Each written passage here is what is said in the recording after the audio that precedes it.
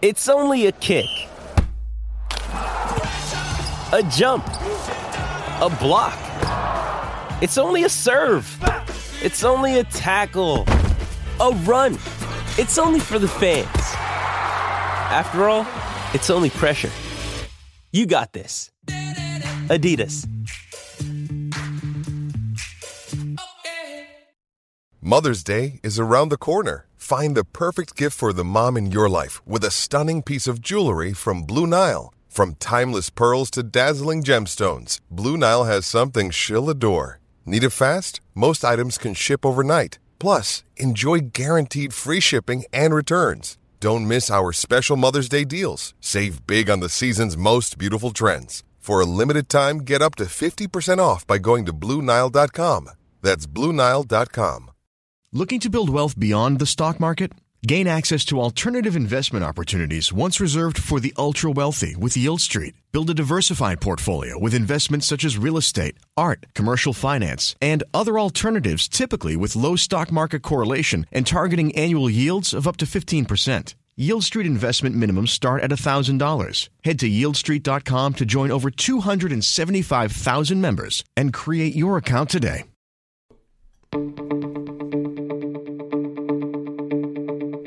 This is the Cubs-related podcast presented by CubsInsider.com. My name is Corey. I am joined, as always, by Brendan, and we are coming to you on Sunday, April 4th, after the Cubs have finished their first series of the 2021 season. And, Brendan, they finish it with 2 W's. We get the W flag flying over Wrigley on consecutive days here on Saturday and Sunday, and for the first time in like a year and a half, we have fans at Wrigley Field singing "Go Cubs Go" at the top of their lungs. A limited crowd, to be sure, but the whole thing, baseball being back, the Cubs winning, taking 2 of 3 from the Pirates, fans flying the W, singing the song at Wrigley Field. Brendan, it was a beautiful weekend. Beautiful weekend to see Jake Arrieta back on the field. First time in a Cubs uniform in over 3 years. You have the Javi chants, Corey, which, by the way, you can't tell if that was a full Wrigley crowd or not based on the Javi chants. So it was like a somewhat return to normalcy, even though we're not there yet. But it was like, okay, finally, we're kind of getting there.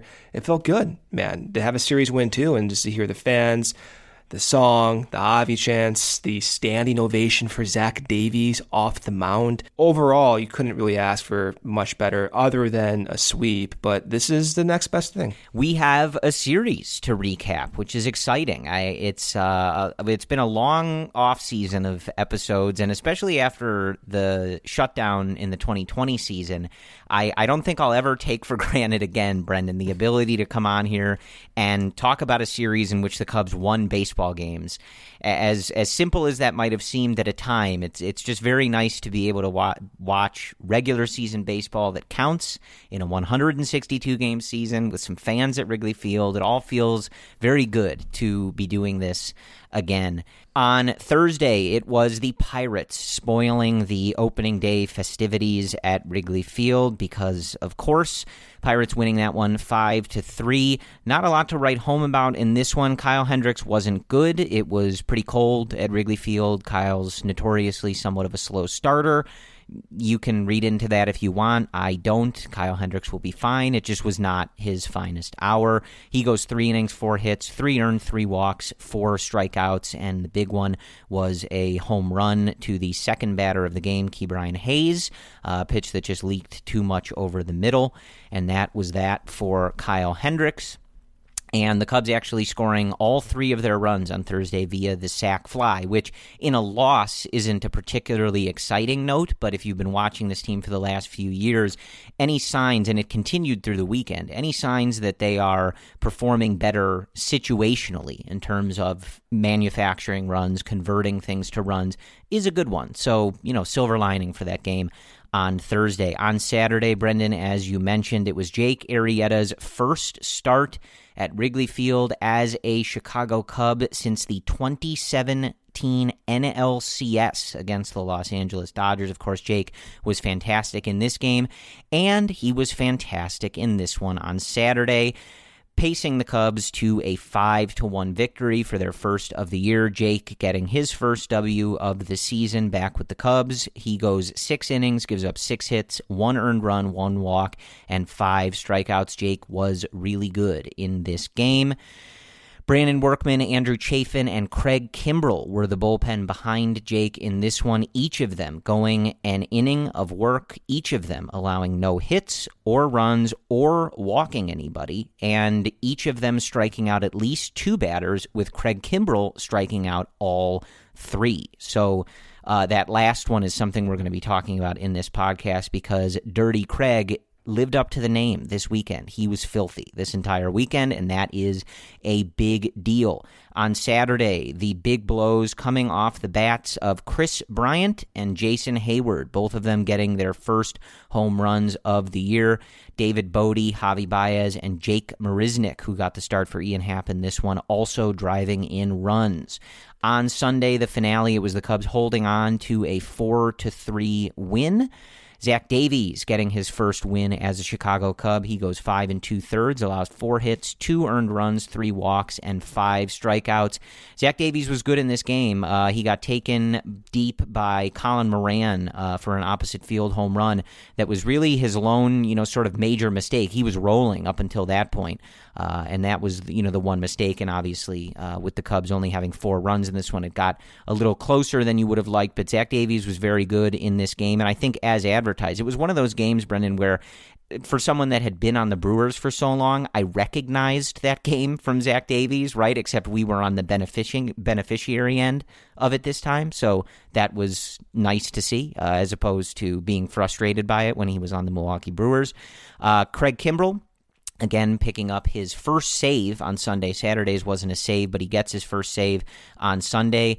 Another clean inning, no hits, no runs, no walks, and 2 more strikeouts. So if you're doing the quick math there, Craig Kimbrell has struck out 5 of the 6 outs he's gotten this season, and those are also the only batters that he's faced. So when I say that Dirty Craig was indeed dirty this weekend, I'm pretty sure that tells the whole story. When you strike out basically everybody that you face, that's pretty good, especially for a closer. So that was certainly exciting.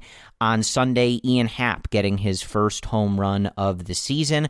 Javi Baez also drove in a big run there. It was on an error, but he was the one that hit the ball, and it ended up being the winning run. So you can take that for however you want. Chris Bryant also an RBI in this one, and Jock Peterson also driving in a run on a ground out earlier in the game. So that is really the story of this series. There was a lot to break down, and we'll talk about it. Craig Kimbrell being one of those things, and some other news and notes on these particular players. But I think looking at this generally, Brendan, like I said, to kind of kick things off here, I think that this was a solid series. Certainly, it's the first 3 games of a 162-game season. You start the game on Thursday. It was, I think, like 40 degrees at Wrigley Field. Then you have an off day, and you go into the weekend. So either positively or negatively, you don't ever really want to react too strongly to the first 3 games of the season. But all things considered, I think there was a lot to like in this series, and I think that it's nice to see, a clean win on Saturday. They come back as a team. Jake looked really good in that game. I'm sure you'll have a lot for us on Jake Arrieta's performance on Saturday.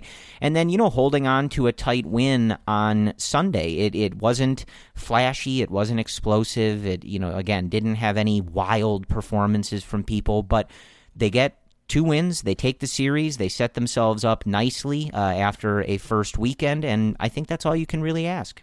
I think the biggest takeaway from the series was the quality of the at-bats. And this is the only first series of the season, so you don't want to extrapolate too much. But there was a moment in time halfway through that 3rd game where the Cubs had 10 opportunities to knock in a run, and in 7 of those 10 opportunities, they did that. And so we heard for years, man, with Joe Maddon, and even last year, David Ross during spring training, the words opportunity hitting or situational hitting, and they worked so hard to do that.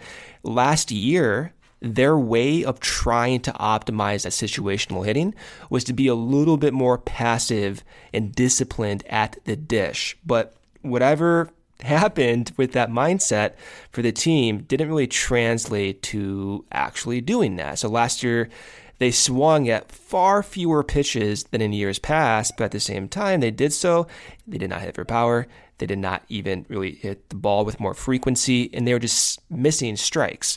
So visually looking at this series, the entire team, and again, not everyone had the best at-bats per se, but you can tell from Ian Happ to Kris Bryant to Anthony Rizzo, quality of the at-bats looked like they were taking with more intention. They were hitting their pitches when they were thrown in, the meat of the dish, and they didn't really miss. I mean, I thought Ian Happ overall the entire series, he was watching every pitch through the glove. And that in that last game when he had that home run, I mean, he's locked in. And the walks he's taking, he is just locked in. He's taking these pitches without any imbalance. Even Kris Bryant's taking these pitches without any imbalance.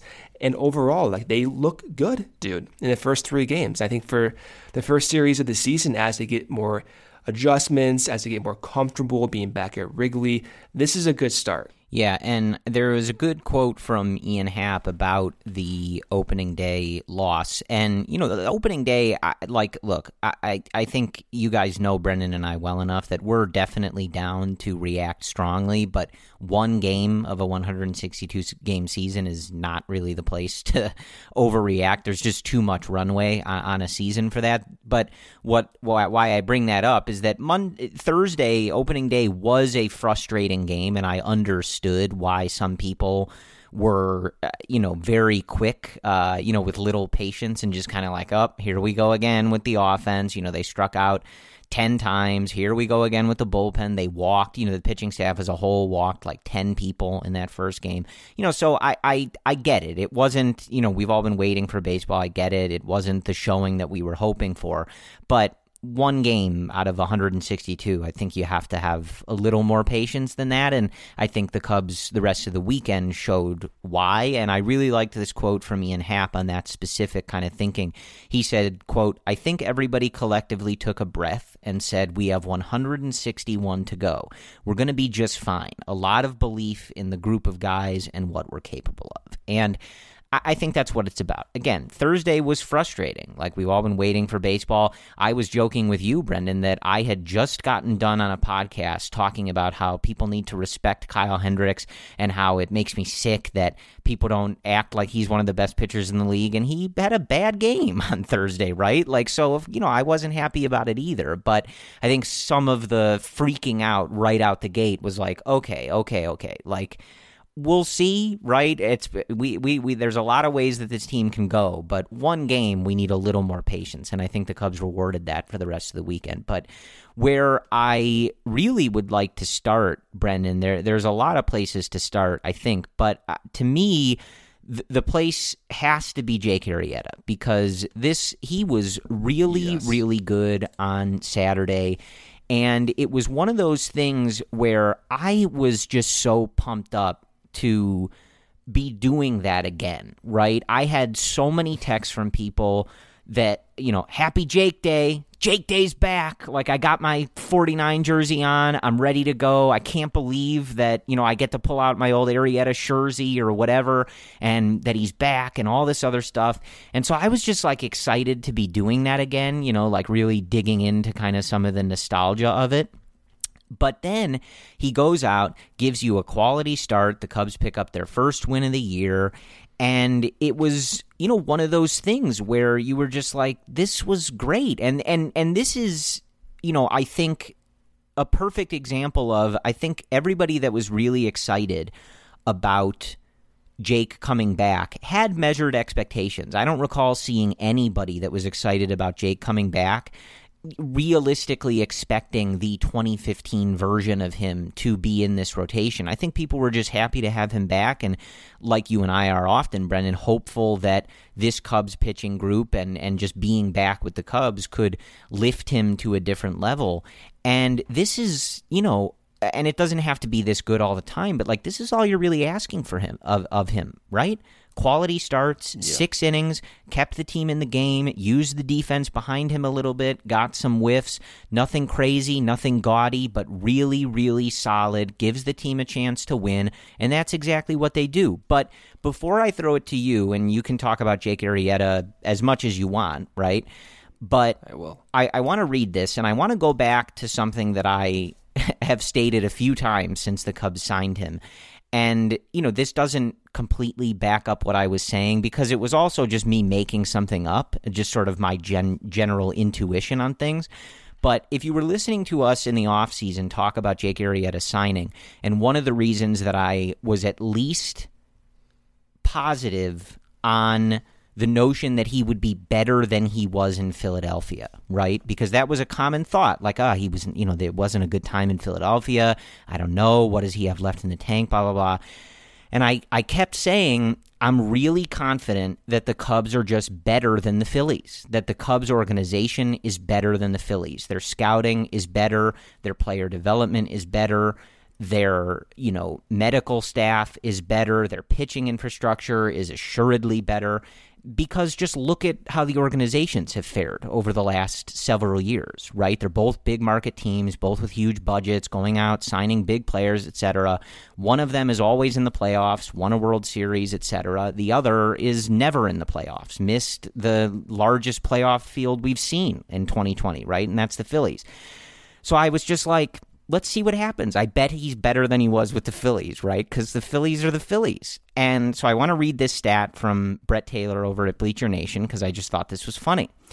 Jake Arrieta, Brett says, was really good yesterday. How good? By game score, which is, I believe, from ESPN that kind of puts everything together and spits out an overall score for the game. And so Brett says he had a game score of 66 on Saturday. And he asked, do you know how many starts Jake had that were better than that in the last 2 years? So since 2018, just 3 total. So Saturday was Jake's 4th best start, according to game score, since 2018, right? It's just 1 start. We'll see how it fares. But for him to immediately, right, Brendan, put up one of the better game scores that he has throughout his time in Philadelphia, that was kind of my, like, look at the camera Jim Halpert moment, right? Where I was just like, I told you, right? Like, I don't know how good he's going to be. I don't know how many more games like this. We'll see how the season plays out, right? It's all about health, and, I think that was one of the things throughout his time in Philly that was problematic. So we'll see, right? Like, I'm not getting ahead of myself, but just to read that tweet from Brett and see, like, oh, that was his 4th bet, that was better than basically every start but a few in Philadelphia. I was like, yeah, I mean, I kind of figured because they're the Phillies. So anyway, it was a really good start. It was really good to see him back out there, and he talked a little bit about that too, like how even though it was a smaller crowd and not the full effect, he was totally just feeling how special it was in Wrigley. He said, he remembered all of it, and it was great to be back. There was some photos of him at the liquor store on Southport, just off of Addison in Wrigleyville. He's a big neighborhood guy. He always used to go to Cafe Tola, where I'm a big fan of their empanadas and their coffee. And, he was walking around with his family, his backpack. There was reports from some of the beat writers that he was riding around Wrigleyville on his scooter, and if anybody wanted to stop and say hi or take a photo or anything, he was doing it. It's good to be back. It's good to have him back. It's good to be back. And when he's going out there delivering quality starts to get the Cubs their first win of the season, that's as good as it gets, Brennan. So when he left the Cubs to the Phillies, he kind of turned into a fastball dominant pitcher, and in doing so, sort of scrapped his curveball. And when he came up, when he was traded to the Cubs, that was his pitch. His curveball, his wipeout curveball was his pitch that he complemented it with that cutter, slider, slutter, whatever you want to call it. And then over time, as we saw last year, as the pinnacle, he got away from that cutter, from that slider a little bit, started going back to that changeup. And he threw a changeup almost 17% of the time last year, which is fine. That's, what he did. But in doing so, Corey, he only threw his curveball 7% of the time last year. And again, just mapping this back to when he was in the Cubs in 2015, 2016, 2017, he was around 15 to 20% with that curveball. Now, in his first start with the Cubs, he threw a curveball in 23% of his pitches. He did not throw one changeup yesterday. Not one. All he threw were curveballs, sliders, and sinkers. Not even a four seam. Just a slider, sinker, and curveball. That's it. And what stood out to me was the reliance on that curveball. And you have to ask yourself, why is he relying on that curveball so much? Last year, he threw curveballs with 50 inches of vertical drop. It's a lot of drop, but not where he usually is throwing curveballs with that much break. So in his first start with the Cubs, he threw a curveball with 55 inches of drop on average. That is within his career range with the Cubs. Also, so that is a huge thing. So monitor that curveball frequency as the year progresses, because that was a pitch, again, that he went away from, even leading up to the Phillies. And so, also, we heard about Jake Arrieta trying to get back to being more crossfire. So him trying to throw across his body a little bit more from, again, when he was on the Cubs, he threw across his body a lot. So I was looking at that horizontal release point, and that's a good barometer of two things. One, where the pitcher is letting go of the pitch relative to his shoulder. Also, where on the mound, on the rubber, he's standing. So if you stand a little bit more towards the third base side, you're going to have a horizontal release point that's going towards third base side more. You're going to have the data reflect that. No difference from last start to the past year. So even though we're hearing that he's trying to be more crossfire, the data did not back that up. And that could be, again, for two reasons. One, he's not standing that far on the rubber. Or two, he is, but his mechanics are slightly different, and the data is not reflecting that. So as the year progresses and his next start out, I'm going to be looking for that horizontal release point, that crossfire action, because it looked to me when I was watching the game that he was like hitting like those crossfire pitches.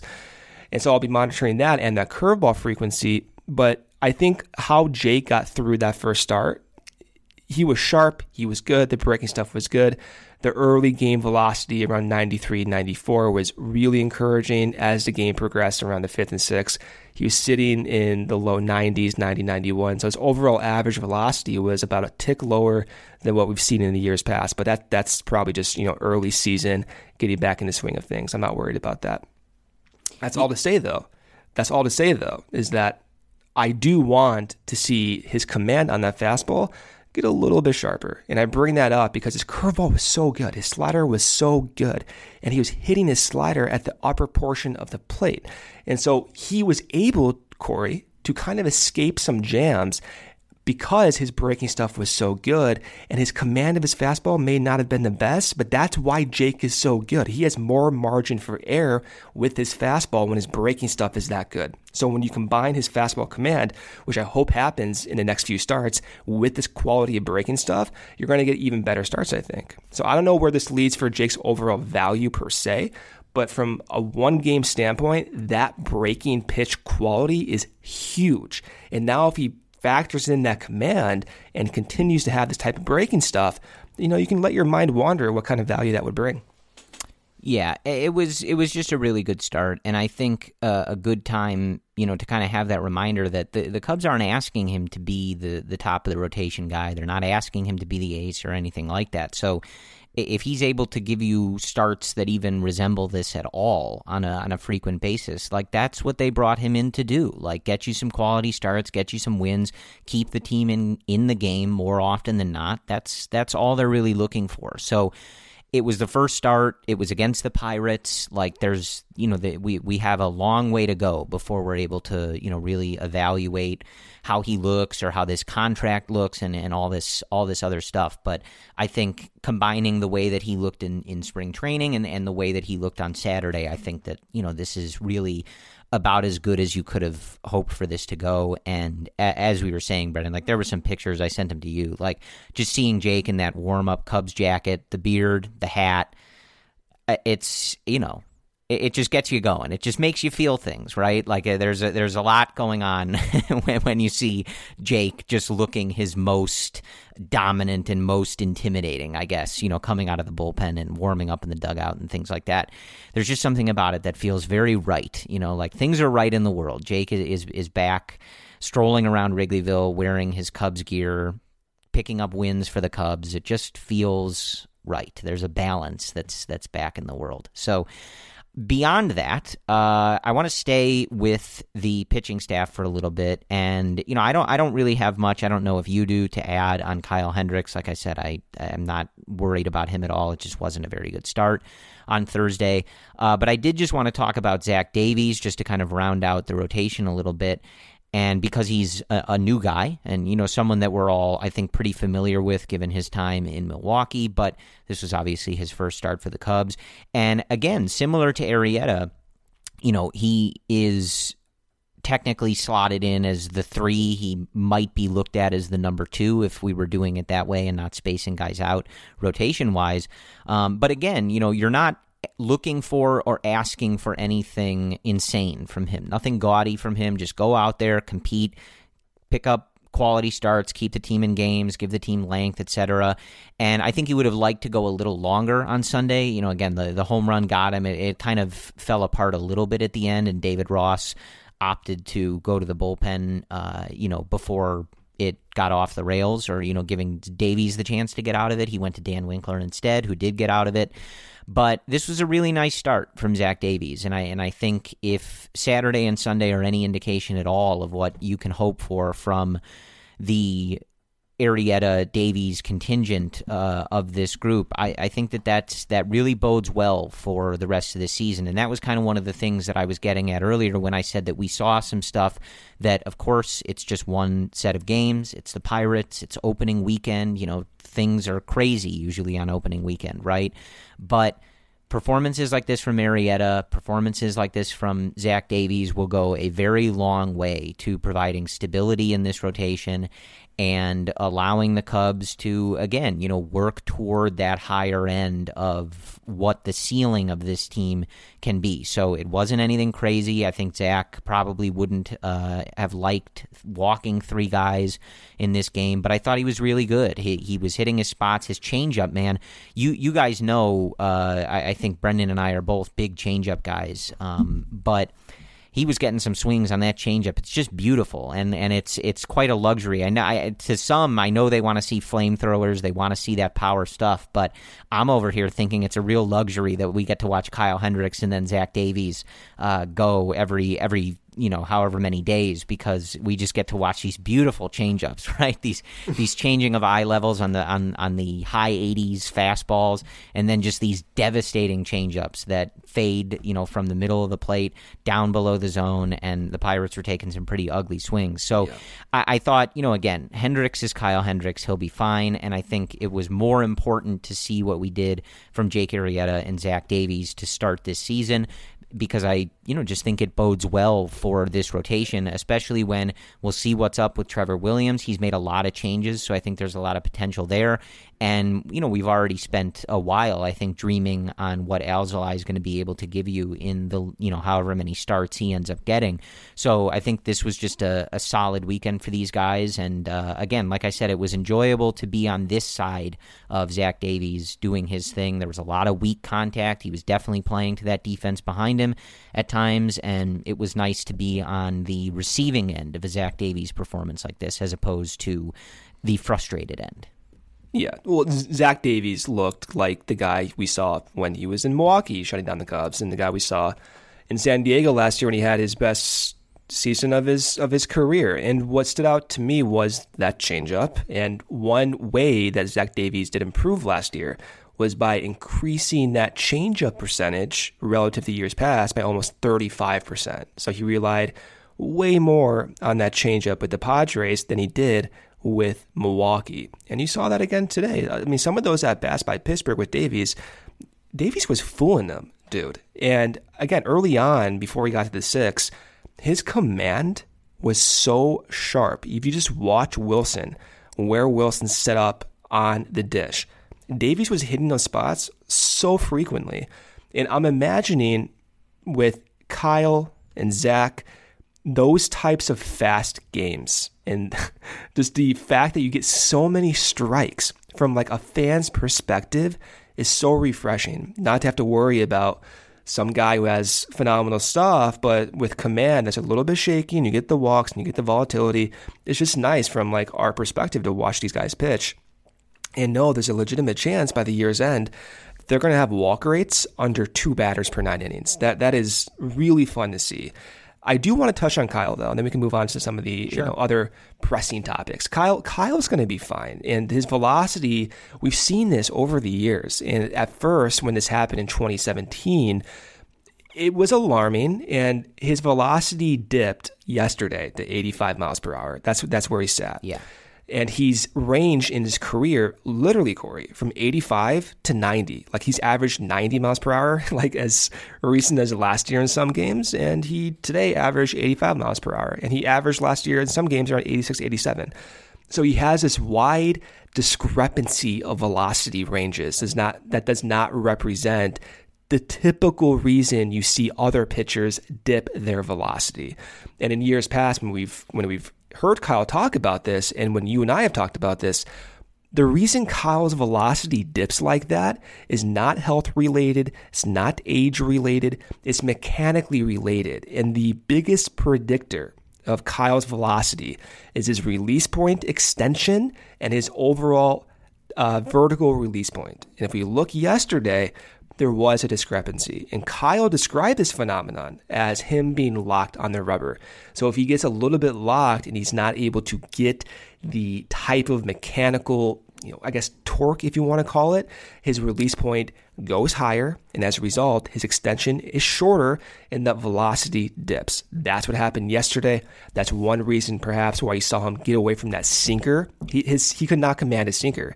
So yesterday, he basically flipped his sinker and four-seam usage from his normal frequency. And he threw more four-seamers than sinkers yesterday. That's not who Kyle is. Kyle's a sinker, changeup guy, sprinkling some four-seamers to keep the batter off guard, especially those elevated high fastballs. That wasn't Kyle yesterday. Kyle's mechanics were all over the place. He said that even in the postgame. And to look at that velocity and kind of freak out, I think that's valid for most pitchers. But for Kyle, that is just simply a marker of, hey, his mechanics are not there yet. And they're going to get there. He's Kyle Hendricks. He's done this in years past. Legitimately zero concerns whatsoever. Yeah, and he's one of those guys. We've seen this before where he'll start the season, the velo isn't there, and people are like, okay, what's going on here? And it ticks up, especially the weather warms up. He irons out these mechanics. It won't be a thing. But, like you were saying, I mean, it's a lot of this is... especially with guys like Hendricks who are so cerebral and so good at articulating a lot of this. You mentioned some of the mechanic stuff, but it's also, just very easy to sort of see how some of this happens and to see how some of the velocity stuff affects things. So the home run to Ke'Bryan Hayes in the first on Thursday, he fouls off the first sinker. The next 2 pitches are sinkers that he lays off. So Hendricks goes with an 80-mile-an-hour changeup. It stays up. It leaks over the middle of the plate. He takes it out for a home run. You can kind of look at the way that at-bat plays out, and it sort of makes sense. It lines up with a lot of what Kyle says, and you can sort of see how we get there, how the home run happens. And it's just one of those things where with someone like Kyle, who does not throw as hard, who does not have that overpowering stuff, little things like that are where he makes his mistakes. And especially as the velocity ticks up, he's able to command, his fastball, his sinker more, execute it more in places that he wants, and it the changeup plays off of it, etc. But that's typically how it goes for Kyle. Ke'Bryan Hayes had a really nice at-bat laying off those 2 pitches. The changeup stayed over the middle. He takes it out. And that's kind of how it goes with Kyle. Like, it wasn't an outing where he was getting knocked all over the ballpark, right? It was one at-bat, makes one mistake, and sometimes with the lower velocity, you're not able to get away with that stuff. And, when it stays over the middle, that's how it happens. So I'm not concerned about Kyle. It's usually very easy to see, kind of the keys that he needs to be successful. And if they're not there, the margin of error is just a lot smaller for him than it is for other guys. And this is just how it's always been with him, but he will be fine. So I want to stay on the pitching staff for a little here and go to what I think is, I don't know if I would call it the main headline of the weekend. I don't know what you want to call the main headline, but as I mentioned in the short recap there, Brendan, Craig Kimbrel was nasty this weekend. Yeah. And we have obviously talked about Craig a good bit on this podcast since he signed with the Cubs, but especially in this season, right? When you have a lot of uncertainty in the bullpen, you have a lot of guys who are, kind of on the more volatile end in terms of relievers. You're waiting for Rowan Wick to come back. You're waiting for maybe Brad Week to enter this bullpen and things like that. It's, there's a lot going on in that bullpen. And so Craig Kimbrel being Hall of Fame type Craig Kimbrel doesn't have to be, peak Craig Kimbrel, but more resembling the Hall of Famer and one of the best closers this game has ever seen, rather than the version that pitched against the Cardinals in 2019, is integral to this team's success. And as we talked about before, if the Cubs find themselves in a place to, or they're going to do it no matter what in terms of trading players at the deadline, I hope that's not the case, right? And I hope that they're trying to win and buying and in a good place to cement being in first place. But if that's where they find themselves, right, as the organization's at an interesting spot here, it's really important that Craig Kimbrel's good. So either way, you want Craig to be really good, and he looked so good this weekend, Brendan. Like, the command was there. He was darting pitches on the black of the strike zone on both sides to lefties, righties. He was elevating his fastball. He was burying the breaking ball. He was throwing the breaking ball for strikes. I'm like, the only thing was that he was sitting at about 96, and I think we know that he has another tick or two in there. And so you'd like that to come, just because anytime a guy has usually had consistent high velocity like that, you'd like him to be able to work with that, right? But other than that, I literally don't know how that could have gone better for Craig Kimbrel. And, again, the worthwhile caveat, it's the Pirates, it's one series. We've got a long season to go, so, of course, you don't want to, just as I would say don't overreact to Hendricks on Thursday, you don't want to overreact positively, I guess. But this is what Craig looked like to finish the 2020 season, and so we've seen this from him before. We know he can still get there at this point in his career. We know that Hottovy and them, that they can get this together. We've seen it, right? And this weekend, he just looked so good. As I already mentioned, he struck out 5 of the 6 batters he faced. Nobody reaches. I don't know what more you could have asked for from Craig Kimbrel on this particular weekend, and I kept taking pictures of it at the end of the game. But I mean, he was ear-to-ear grins after these games, which I don't remember all that much of from him in his time in Chicago. I think he's feeling good. I think he's vibing with this team, with how he's pitching right now. And again, I like, honestly, you I think believe that there's an extra mile per hour or two in there to get him up to, closer to sitting 97, 98. So you'd like to see that as the summer heats up and unfolds. But other than that, this was a really, really nice showing from Craig Kimbrel in these 2 games. Yeah, I mean, Craig looked unbelievable. And that breaking pitch was on point, man. And even though the velocity on that fastball was not where it was, if you rewind from the first, 2 or 3 outings from 2020, and we were talking about this, I remember very vividly, you were very demonstrative about this. You and it was all fair, right? Like, you didn't have much confidence he could rebound that fast, and really no one did. And that was because his command of that fastball was so bad, and the velocity at that time was like 95 plus, again, bad command. While Craig's velocity is not that 98, that 99 that you've been so accustomed to seeing, the 96, 97 is going to play, but the command there was spot on. And in years past, if you want to use 2017, 2018, especially 2018 as a reference point, Craig's velocity over that season markedly increased with Boston to the point by the end of the year, he was hitting 99 triple digits. And so this is all to say, like, it's early on in the year. People's velocity, they do increase as the year goes on. Not everyone, but on average, after the first 1 to 3 outings, then you have a pretty decent barometer of what to expect in the immediacy. But over time, people's velocity, they do increase. But that breaking pitch, spot on. And David Ross last year described some of those early outings from Craig as having cement mixer breaking pitches. They were just hanging up there, no break. This time, these first 2 outings, clearly breaking, clearly looking good, clearly commanded, and complementing that fastball that was, again, 96, 97. This is what you want. And even if the Cubs are not going to be extremely competitive, as you said, we have no idea where they're going to be at the trade deadline. The fact is, if they have Craig looking like a major league closer, that is insanely valuable. Look at what the Cubs dealt over the past few years to get just a competent reliever. Right. I mean, they traded Corey, and maybe this is way above market value, which it probably is by Theo at the time. They traded Isaac Paredes for Justin Wilson to Detroit. What was that? And now Isaac Paredes is one of the better prospects in that system.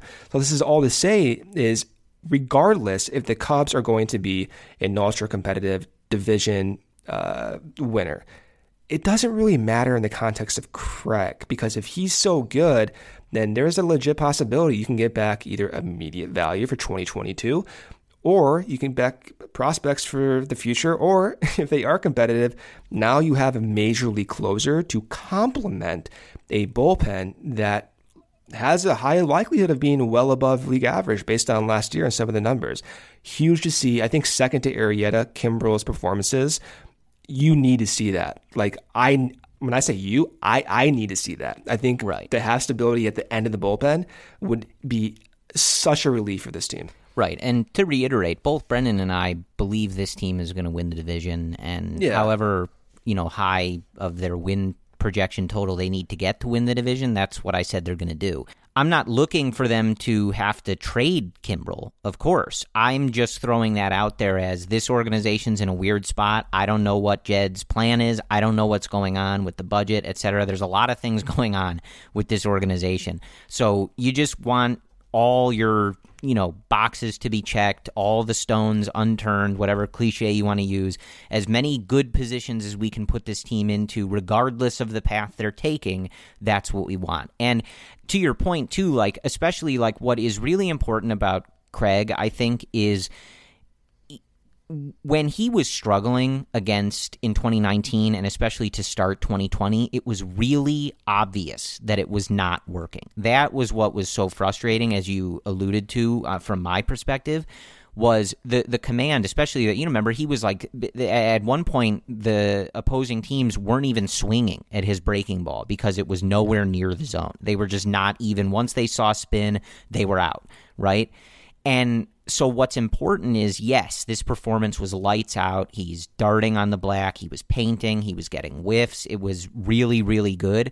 But it's also just a simple sort of thing where it's it was really easy to tell when he was way off and it just was not right, and they had mechanics to work through and things to work through. It was very, very visible. And that is clearly not where he was at the end of 2020, and that's clearly not where he is right now. So we'll see how it all unfolds, but at least from the end of 2020 to now, we are long past the sort of obvious, this is major red flags, something is wrong here, right? And that's what's really important, is we have moved past that.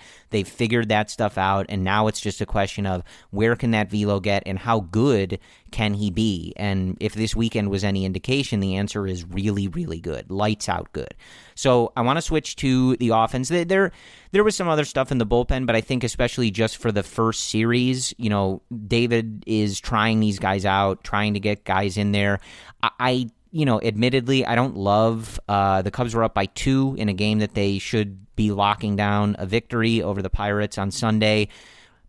Rex Brothers in a 2-run game in the 8th inning, especially with the 3-batter minimum, not for me. I really didn't like that decision, but as I said, it's the first weekend. You had that weird off day in there. There's so many guys in this bullpen that I think, David wants to get them in there. He wants to ride some of the guys that had success in spring training and see if you can kind of piggyback on that. So that was the one thing where I was like, I don't love this, but it's the first weekend. We're not going to scrutinize those decisions, I don't think, too much after just 3 games. But the last note, it was really nice to see the outing that Brandon Workman had on Saturday. He's one of those guys who has had some really, really major success, but it's all about putting it back together. And Saturday was a really nice outing for him. So if he's able to continue on that, I think that would be something, really to watch. So I think that's all I really had on the bullpen. Like I said, it's the first 3 games. We'll see. Kimbrel's just so important that I wanted to make sure we touched on him, but the rest of the guys, obviously, we'll see how this all plays out. So I want to touch on the offense a little bit. Again, you didn't really have any wild performances this weekend. Nobody has 4 home runs already or anything like that. But the first thing I wanted to note, the real first thing I want to note is that it's only 3 games, but as 2 people who have relentlessly defended Kris Bryant and noted that if he's healthy, you can expect him to be good, I just want to point out that after 3 games, he has the highest OPS on the team. So, look, I'm not telling you to read into 3 games. It's a horribly small sample size, so this is barely a serious comment from me. I just wanted to point that out. It's nice to see after 2020, even if it's only 3 games, it's just nice to see Kris at the top of that leaderboard. It just, feels right. But what I wanted to note specifically, going back to my point about seeing things in this weekend series that you hope continue and that would bode really well for the Cubs throughout the season, we had a game on Saturday that I'd have to go look at 2020 and see how much this even happened. But we had a game on Saturday where they were not the only ones who contributed on offense on Saturday, but the offense got really significant contributions from Kris Bryant and Javi Baez on Saturday. And given how much we've talked about them needing bounce-back seasons, and if they do have those bounce-back seasons, how much differently people would think about this team, think about this offense, think about the Cubs as a whole, it was really, really nice to see a game where Javi and KB have such an imprint on the offense. So the Cubs' first run of the game is basically manufactured by Javi Baez, who steals 2 bases in the process, scores on a bloop single from Jake Marisnick. So one of those classic Javi's out there being a madman on the bases, and he ends up scoring a run that probably doesn't exist if it's not for him. Kris Bryant homers, his first of the year, and then Javi also has an RBI single in the 7th to push the lead to 5-1. So again, Jason Hayward homered in that game. David Bodie had a sac fly. Jake Marisnick had the hit that drove Javi in. So they weren't the only guys that did it, but really, really nice early on, Brendan, to have a game where immediately it's like, okay, this one had a Javi and KB stamp all over it, which is what we want to see. Yeah, I mean, KB, Corey, that one base hit he had to right field was the hardest base hit to right field he's had since 2017. That's 4 years ago, dude. That is an incredible sign. And then the home run he had at dead center, he was locked in. That was a fastball, and he just completely turned on it. And you want to see KB go to right field with authority. We've had Mike Bryant on this podcast a few times now, and they've been working on this for years, trying to just go more oppo, not in doing so by sacrificing pull field power, but being able to attack all parts of the zone with a huge degree of frequency, whether it's the outside or up and in. And we've heard Mike, and we've talked about this too in years past, pitchers are going to try, and they have been trying to attack KB up and in. And so if KB can take that away, which he has done so at times in 2019, there was a huge stretch where KB improved those up and in fastballs. and his ability to turn on those so much that they started going outside again. And that's where that oppo field power comes into place. And so we saw that. And that was against the shift too, Corey. That one base that he had at right field and not going to run, that was against the shift. And so whether that was intentional or not, it doesn't matter. But having the ability to go against that shift and hit the ball over 5 miles per hour like that was huge and encouraging, and a sign that he is healthy. He's not dealing with severe wrist injuries and not dealing with severe ligament injuries in his fingers and knees. It's like every single injury you could possibly imagine the guy has had in the past 3 years now. Love it. We need Javi. We need KB to be staples in the middle of the order. KB is providing some incredible encouragement. I thought Rizzo to complement KB with those quality at-bats was so good to see. And it reminded you what this ceiling of this offense can be when the middle of the order is stable. Yeah, and I was fooled. I thought Rizzo went back-to-back with KB. So did I. In that game, he got under a fly ball. But I was going to freak out if we got a Rizzo back-to-back on the first weekend. Oh, man, was I going to go nuts. But, yeah, it was just sort of a lazy fly ball. I got fooled. But Javi didn't have the best weekend, overall, but I think that performance on Saturday, he looked really good on defense. I know he was already in the left field, outfield grass, throwing guys out, on ground balls, classic Javi stuff. Menace on the bases, and again, just good to see some hard hit balls.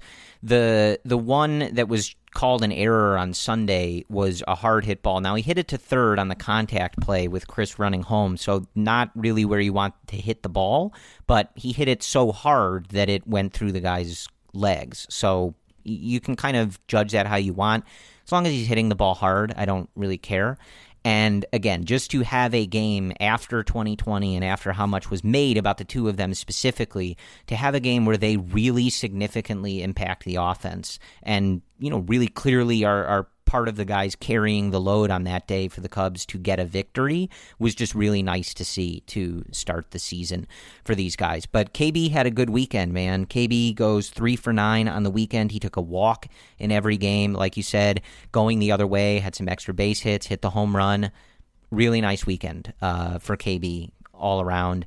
So that's the type of stuff you want to see. Again, like the two of them, either one of them or both of them, right? Like they don't have to be the MVP versions of themselves, but we know they're better than they were in 2020, and the Cubs need that to shine through in 2021 if they want to be as successful as we all hope that they are.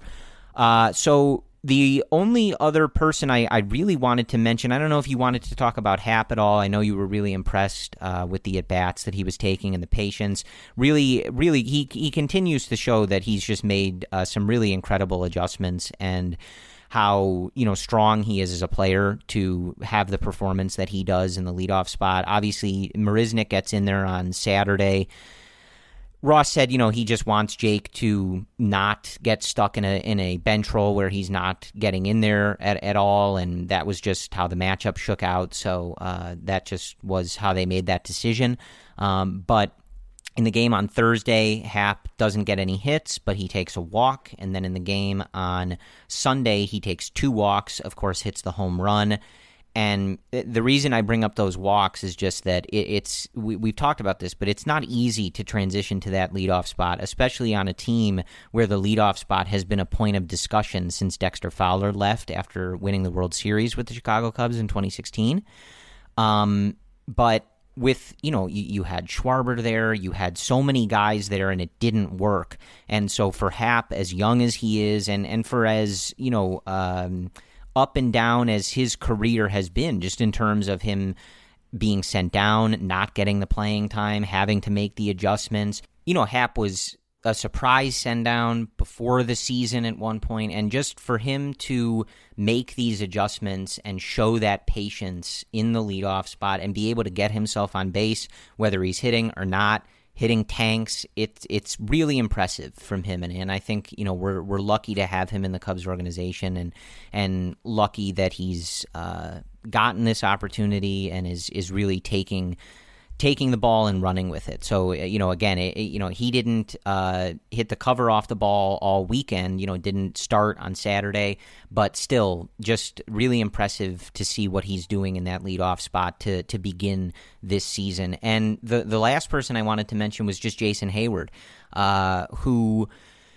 again, like it's more about what we saw, not necessarily, the overall, I don't really care. I jokingly mentioned the Bryant thing with the OPS at the beginning, but, the numbers don't really matter after 3 games. It's more about what things looked like. And I wanted to mention Heyward just because to see him hit a home run and to see him hitting the ball hard in this first series. So it's obviously a much smaller sample than the rest of his career, but I think through the weekend was at about 94 miles an hour on average exit velocity. Just for reference, 2020 he was at about 87.6, about 89 the few years before. And I only bring that up because that has been one of those markers that we've looked at throughout the years with him, that progress was coming, and that progress was coming based off of all the extra work that he was doing in Mesa, in Chicago, the mechanical changes that he had made, the video he was watching, etc. We've seen it all the time. And as the years went on from 2017, you started to see it reflected in the numbers, right? He got up to an overall average WRC plus at around 100, then was 101, and then had the best year of his career in 2020, albeit a shortened one at over 130 on the WRC plus scale. And one of the key markers to that throughout that time was exit velocity. And I remember, I think it was Michael Cerami, who's been on the show a few times, friend of the podcast from over at Bleacher Nation, who had written a bunch about Jason Heyward's exit velocity, and it was, kind of those articles, especially at the time a few years ago, that would be met with, people rolling their eyes or like, okay, great, he's hitting the ball hard, but it's, he's still got 650 OPS or whatever it is. But it was one of those things where as you kept paying attention to it, it's like clearly something is different here. He's making better contact. The progress is coming. And so this is all just a roundabout way to say that just in these first 3 games, he's hitting the ball hard. He was putting nice swings on a lot of the ball on a lot of these balls. He had some bad luck. A couple of the balls he hit this weekend looked good off the bat, but found the glove, hits the home run. And again, it's just one of those things where his offensive performance matching more in line with the last couple seasons rather than his first with the Cubs. Big deal for this team. He's put in the work. We've seen the progress, and hopefully this weekend is an indication that progress is going to continue and he's going to have a nice offensive season for this team. And nice for him doesn't mean anything crazy. It just means a, above average offensive production season to go along with one of the best gloves in the league and being a top base runner in this league. And overall, that creates a very valuable player. So it was just a nice weekend for him from a visual perspective of like, this guy looks like he's seeing the ball well, looks like the progress that we've seen over the last few years should hopefully continue here during the season. Yeah, and you want Jason Heyward to succeed so bad. You know the hard work that he's put in. We've been talking about it for like over 5 years now. So you want him from a personal level to get the most success possible and to get the most results out of his hard work. But let's preview these next 3 games. So the Cubs will remain at Wrigley Field for a 3-game set against the Milwaukee Brewers. And that first game is your first night game at Wrigley Field. That starts at 6:40 p.m. Central Time. You have Trevor Williams making his Chicago Cubs debut. He'll be facing former Cub and your best friend, Corey Brett Anderson. That game, again, starts at 6:40 p.m. Central Time. And then on Tuesday, another 6:40 p.m. Central Time start. You have Freddie Peralta from Milwaukee. He'll be facing Adbert Alzolay, making his season debut for the Cubs. Alzolay is in that 5th spot. And so that means the rotation turns over. Kyle Hendricks gets the ball on Wednesday to finish off the 3-game set. Hendricks will be facing the Brewers ace Brandon Woodruff, who got a little roughed up in that first start, as did Kyle. So that game again starts at 1:20 p.m. Central Time. Milwaukee went 1-2 in their first 3-game set. The Cubs, of course, are 2-1 after their series win against Milwaukee. nothing stand out to look for this upcoming series. I mean, other than Washington Kyle hopefully rebounding. But you know the story with Trevor Williams. You know the story with Adbert Alzolay. You know their sliders have been a point of focus for Tommy Hotovy. You know that Alzolay changed and developed a slider at the end of September last year. He developed a sinker at the end of September last year. He outright won the job for the starting rotation. Probably because of all of his hard work. He looks like he's in better shape. He had a great end to that spring. And with Trevor Williams, he's been working on I think over 10 different pitch grips on his breaking pitches, and everything that we've heard from Tommy Hotovy and the pitch lab about Trevor Williams looks pretty encouraging. So those two guys, for me, I've been following them a lot this spring. I'm excited to see them make their Cubs debuts, and to have their debuts come against Milwaukee in that rival series, it's going to be fun, Corey. Yeah, I mean, look, I think it's so early in the season. I don't really have too much I'm looking into other than what you said. It's going to be cool to see Trevor Williams make his debut, obviously really fixated on what Alzolay is able to do. I think that, there's just so much potential there, and for what he's able to provide in the 2021 season, and really just being excited for him. He's one of those guys. We saw him, there was a great photo of him, or I think it was just from the broadcast, but, people took a screenshot on Saturday taking notes in his notebook. You've seen him do that in the dugout before, after a lot of his starts, but he was doing it during Jake's start on Saturday. And, we saw so much of that relationship in spring training. Just one of those guys who you can tell that he's put in this work. He's thrilled. If you follow him on social media, Twitter or Instagram, he's so thrilled to be in Chicago, to have made the team for his first opening day, to, he's living in those, I don't know, if you guys have been in the Wrigleyville area, those new apartments that are across the street from the right field gate. He's been living there, or at least that's where he's sharing a lot of photos. So at least that's where he's staying for now. And he just seems so thrilled to be in Chicago, a part of this organization, and have this opportunity. And he's clearly put in the work. And so he's just one of those guys, like a lot of them, where you just want to see it pay off, and you're just really excited for him. So I'm looking forward to that, and just continuing the season, Brendan. It's great to have baseball back, and great to, I think, start this season with some NL Central games, and get right into what should be a very competitive division and very competitive season for all of these teams. So I'm looking forward to it.